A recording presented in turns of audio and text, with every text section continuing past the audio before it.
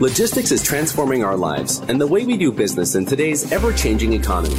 If your company or community thrives on the quality of your logistics, then we'll give you a peek behind the curtains to the topics and people who are driving this exploding industry. You're listening to the Logistically Speaking GT podcast, produced by Global Trade Magazine and sponsored by the World Economic Development Alliance. You can listen to all our GT podcasts at www.globaltrademag.com or join the thousands that have downloaded our app in the Apple iTunes Store. Now, here's our publisher and our host, Eric Kleinsorge. I'd like to welcome all of our Logistically Speaking listeners to our show today. Today, we're diving into a topic that I know can be mind-scrambling at times. I'm your host, Eric Kleinsorge, and we're taking a look into the booming industry of e-commerce. E-commerce has definitely become a staple for consumers, and the immense growth it has faced has brought on challenges that can be difficult to understand and quite costly if not compliant. Doing business internationally can also be frustrating, thanks to the maze of tariff codes, duty rates, and custom regulations. As an e-tailer, you need help managing the challenges of classification and calculating custom and duties, reducing the risk of compliance errors, unexpected fees, and products being delayed in customs. Today, our special guest is a seasoned veteran in this area and one I'm excited to bring onto the show. Today, we have Craig Reed, who's the Senior Vice President of Global Trade for Avalara. Avalara is a tax compliance software that has managed taxes on $19 billion in goods during Cyber Week in 2019 and has remitted $8.4 billion, that's a billion with a B, in taxes in 2019. Craig leads the development and growth of Avalara's cross-border and global trade business. Craig joined Avalara through the acquisition of his company, TradeStream Technologies, which focused on building next-generation automated product classification and landed cost software systems for cross-border e-commerce. Prior to forming TradeStream, Craig was Senior Vice President of Global E-commerce at Pitney Bowes Incorporated. There he created a global e-commerce business unit and led it from inception to over $220 million in revenues. He has deep experience with developing technologies that power global e-commerce and creating global parcel distribution networks. I always like having captains of their industries on our show so you, the listener, can learn while you listen to what we have to say. So with no further ado, Craig, welcome to the show. Thanks. Wow, you make it sound like I know what I'm talking about. Absolutely. You know, I always like to start by kind of having our guests paint a little bit of picture about their companies and themselves. Give them an idea of what they could expect if they used a company like Avalara. Yeah, well, thank you. So at Avalara, we're about all things compliance. So really what we're trying to do is solve the compliance problems that companies have a lot of trouble solving themselves. So as you can imagine, taxes and figuring out how to get goods across borders is definitely one of those areas. To give you just a little bit about Avalara, the company started in 2014. Initially with the idea of solving U.S. state sales tax complexity for businesses of all sizes and have been very, very successful in that space. We go to market primarily through integration. So we're very proud of our partnerships with different companies, ERPs, marketplaces, e-commerce platforms where we deliver our services. So very, again, got to start in U.S. state sales tax complexity and the cloud-based solution to help companies figure that out. Obviously, as things have developed, looking at complexity globally, and our CEO, Scott McFarlane, has been saying for years, we want to be part of every transaction in the world. That's sort of our guiding light. And that's really taken us to look at cross-border trade and all the complexity happening with cross-border. And a complexity that's only increasing. So, we read in the headlines every single day, there's a new tariff, there's new kinds of agreements, there's disruption of the Universal Postal Union with the US pulling out. So all kinds of things are changing all the time. And for companies to stay on top of that and try to ship globally in a compliant way is extremely, extremely complex. So the way to think about Avalara is taking away all of the compliance complexity from the customer's plate, delivering it in a seamless, automated solution that really gives them some ROI and enhances their business effectiveness. Yeah, absolutely. And we took a look at some of the videos on your website, and it really helps explain exactly what you do. I really think that's important to understand the complexities and everything that you guys make so simple. Yeah, I appreciate that. Actually, my marketing managers asked me to throw this up there a couple of times, but if you go to avalara.com/go global, we have a lot of our materials there for the cross-border side of our business. Awesome. So talking about global, now e-commerce, pre-COVID, I think the barrier was already being removed quickly from the consumers' concerns and needs from an e-commerce level. But now it just seems like it is taking off and booming. How do you feel e-commerce has impacted global trade? That's a great question. I'll take you back 20 years because I've been in this business for 20 years now doing cross-border e-commerce. And the interesting thing is that a lot of the problems and difficulties in shipping across borders have remained constant through those 20 years. However, the market has, as you said, exploded. So, back in the day, we were just trying to convince folks to ship across the Canadian border from the US, let alone ship globally. But now companies know that in order to be effective, they really have to have a global strategy. And COVID's influenced that for sure, because now it's, a lot of companies were dabbling in e-commerce. It was maybe a backwater part of their business, but now it's very much at the forefront. You got people like my mom who have gone on and bought stuff online for the first time in their lives. And I think that's a global phenomenon. And they're discovering all these goods across borders and they want them. So we've seen massive tailwinds on the e-commerce side. It's been making headlines, obviously, everyone knows that. But also on the cross-border side. And a lot of the companies we talk to have taken this time during COVID to rethink their strategy and think about, hey, how do we come out of this swinging? How do we make ourselves stronger as a business? And cross-border has definitely been one of those areas they've focused on. What would you say you feel in the terms of cross-border selling and whatnot? What do you feel retailers are struggling with most? I think it's, mismatch in expectation versus capabilities. So again, going back in the history of doing this, it used to be that now I'm Canadian, I'm based in Toronto. Back in the day, we used to be just happy to get something from the US. Most of the time we couldn't. So if we could actually get something to our door, maybe it took 3 weeks. Maybe we paid duties and taxes at the door. Not a great customer experience, but we're just thrilled to get it. But as e-commerce has matured, customer expectations have matured. So, people expect to get things the next day. In fact, I did an order yesterday and got it the same day living here in Toronto. So that translates to cross-border as well. So the expectations of having a good experience from a consumer standpoint have increased. So they expect a really good experience and they don't care whether you're shipping across borders or you're shipping domestically. They expect a good experience.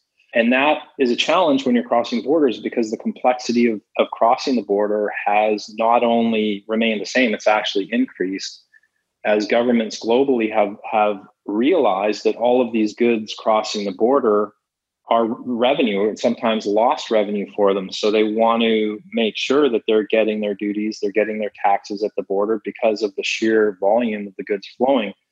So that means that as a retailer, you really need to be prepared to make sure your customers have good expectations of what's about to happen from a cost standpoint. They know what their costs are going to be, and then give them a good shipping experience. And there's ways to do that. And there's companies that support a good shipping experience, but it's really about tying those things together and making sure, again, that you set the right expectations with the customer, and then you deliver on those expectations with a fast, efficient shipping service. Yeah, and I can speak from experience. We were shipping some magazines to a trade show, Intermodal Expo. Our magazines got held up in customs. And I can't even imagine when you take it to the next scale and the next level. So if I'm a listener out there and I've got a business, and I really want to avoid those types of problems, how would you say businesses can reduce the risk of their packages getting held up in customs? Well, when packages get held up in customs, actually, we did a study with NAPCO, and that was the number one response. That's been consistent throughout the 20 years I've been doing this, is packages getting stuck in customs is the number one complaint. And that typically happens when customs just doesn't believe you for one reason or another. You haven't given them the right information. They're not believing what the values are you've assigned to the goods. So it's really about having the right information to, I talked about setting customer expectations. So you set an expectation with your customer, but also you have to give the right information to customs when you're passing the goods through. So it's an accurate description. It's an accurate tariff code, or what most of us in the industry call HS codes. So you're giving them the right information, you're giving them the right values, and it's not getting stuck because they believe you. They think that that's an accurate description of the goods, and they think that's an accurate value, and they let the things pass. And the other thing that I see too is that folks don't always understand restrictions. So there's a lot of rules for import, export, OGA, PGA. There's rules around what you can and cannot ship that sometimes get folks tripped up. And I love to give the example of going into the UK. You can ship a sword, but it can't be any more than 34 inches in length, and it cannot be curved. So I don't know if that goes back to the Crusades or something, but there's these rules that you have to adhere to. So it's really those three things. Is it accurately described from a code perspective? Is it accurately valued? And is it restricted? Okay. Yeah. I mean, I can imagine that's a very valuable asset that you can bring to the table, of knowing things like that over and above just the normal services. So why don't you talk to me a little bit about what type of customers do you guys work with? Is there too big, or too small? Kind of paint a picture of what size customers that you guys like to work with. We work with, small retailers, Shopify merchants, all the way up to, household name, largest e-commerce companies and platforms and marketplaces in the world. So really, all points in between, our services are universally applicable. We don't really focus on one versus the other. But I'd say, Avalara as a company, from our customer base standpoint, has really been strong in the SMB space, but our cross-border services are really applicable all the way through enterprise as well. So with Avalara, with that many kind of diversity in clients and whatnot, are you seeing any kind of trends from these customers? Yeah, the trends we see, actually what I should add to that too is that a new segment for us is supply chain customers, which is applicable to this audience. So, a lot of 3PLs, brokers, folks who want to outsource some of the complexity of doing business. We have been generating a fair amount of interest from that sector as well. But, I think it's back to delivering a service that they can use efficiently in their own operation. And there's no real constraints. Okay, well, great. Can you explain how Avalara's solutions, or Avalara's solution, help business back? Let's talk back with the cross-border, but specifically tax compliance. Yep. Well, there's a few different services that we offer. The first is what I'll call it's called item classification. You can see it on our website. And that service is all about figuring out what your HS codes are. And I use HS codes, a bit of a misnomer. Each country has its name for what it calls it. The code, US calls it HTS, EU calls it a tariff code. But it's really that 8 to 12 digit code that the government requires you to assign to the good in order to import it. And we've built a service that is pretty unique, we believe, in the industry in providing that service. So we use a proprietary combination of artificial intelligence and what we call experts as a service. So we have an engine that takes incoming data from our customers, and it can classify with a fairly high degree of accuracy, but oftentimes there's not all of the information in the payload that would be required to get to a full 8 to 12 digit level. So we have experts who then can take what the machine has generated as the narrow set of options and pick the correct option. And what this does is eliminates a lot of the manual work that a lot of folks incur. And then from a fully automated solution, a lot of times it's not very accurate because the data is not as good. So it's really that benefit of human intelligence and machine intelligence that can deliver high quality, low cost, and high efficiency. So we're quite proud of that. So that's item classification.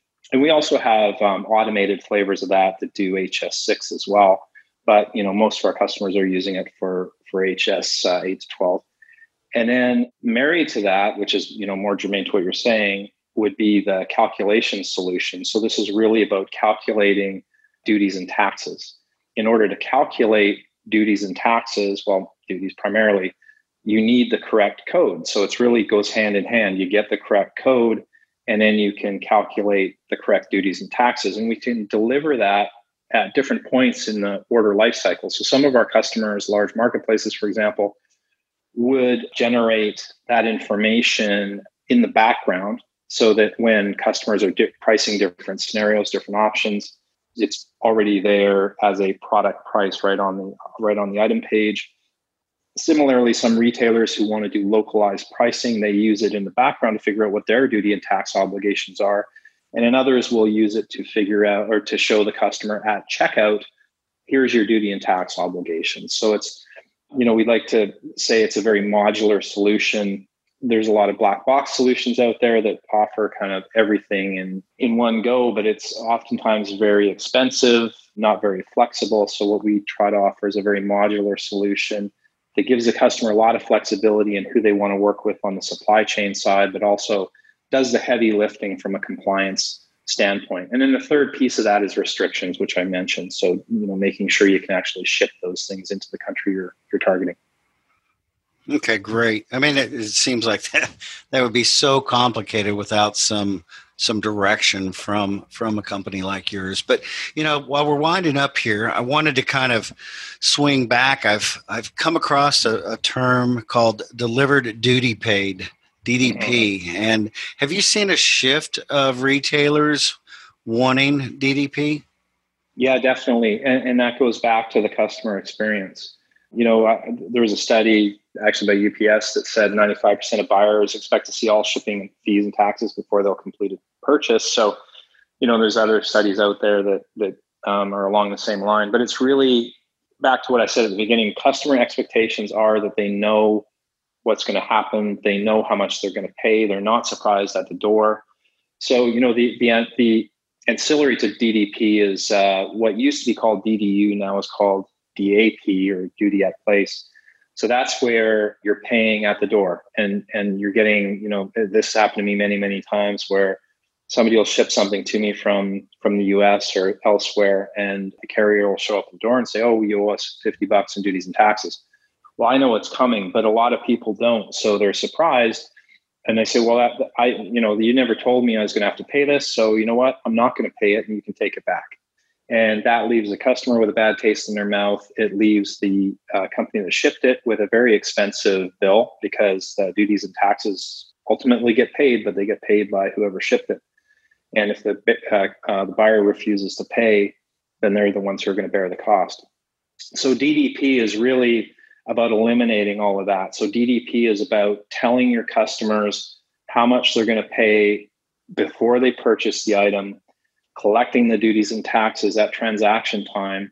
And then through the supply chain, when the carrier is delivering the package, rather than going to the customer and say, hey, you owe us $50 in duties and taxes, the bill comes back to the shipper. So understanding your costs is really important, and calculating the costs correctly, not only for the customer, but for yourself. So your supply chain costs don't run out of control. And we see even where customers are trying to do DDP and have done it in the past, and they've just used what I call blunt force trauma. So they used averages and other things just to come up with a price. They get their supply chain costs back, has no relationship to what they were charging the customer. And they oftentimes find themselves on the wrong side of the stick in terms of a P&L and have cost overruns, and they don't understand why. And it's really about having the data, having the information your customer requires, you require. That's what makes DDP work. there's a lot of carriers out there who do DDP and are more than willing to deliver the service that way. So that's really about getting the right information, giving it to your customer, giving it to your carrier so they have the same information, and it flows all the way through the supply chain, and you have accurate costs coming back, and all things kind of come to a point where your cross-border P&L is healthy. That's great. And Craig, you've been, as I expected, a wealth of information and really some intriguing thoughts and some things for companies to think about and how Avalara could help them with some of their solutions. So I'd like to end by if one of our listeners is out there and wants to get in touch with you guys about your cross-border solutions or any of the services you provide, what's the best way? Sure. A couple of ways. Best to go to the website. So that's avalara.com/go global. Avalara, again, is avalara.com/go global. The word go, GOGLOBAL, all one word, go global. So you can go there and get a lot of information there. And we also have a toll-free number if that doesn't work for you. So you can go to 877-780-4848. That's great. Craig, I want to thank you for taking out your time. I know you're a busy guy and you've been a great partner of ours, and we look forward to continuing to work with you and understand and use you as a resource. And I want to thank all of our listeners for taking their time today and listening to our podcast. We hope we're always informational based and can provide you good information and great companies that you can work with and help grow your business global. With that said, I'd like to welcome everybody back next week for our next episode of Logistically Speaking. Until then, goodbye. You've been listening to the Logistically Speaking GT podcast. We want to thank all of our astute readers of Global Trade Magazine and thank all of our great advertisers that help make this possible. Remember, you can subscribe and find all our GT podcasts at www.globaltrademag.com. We hope you'll return next time for another great episode of Logistically Speaking. And don't forget, globaltrademag.com's daily news and information is ranked #1 by Google.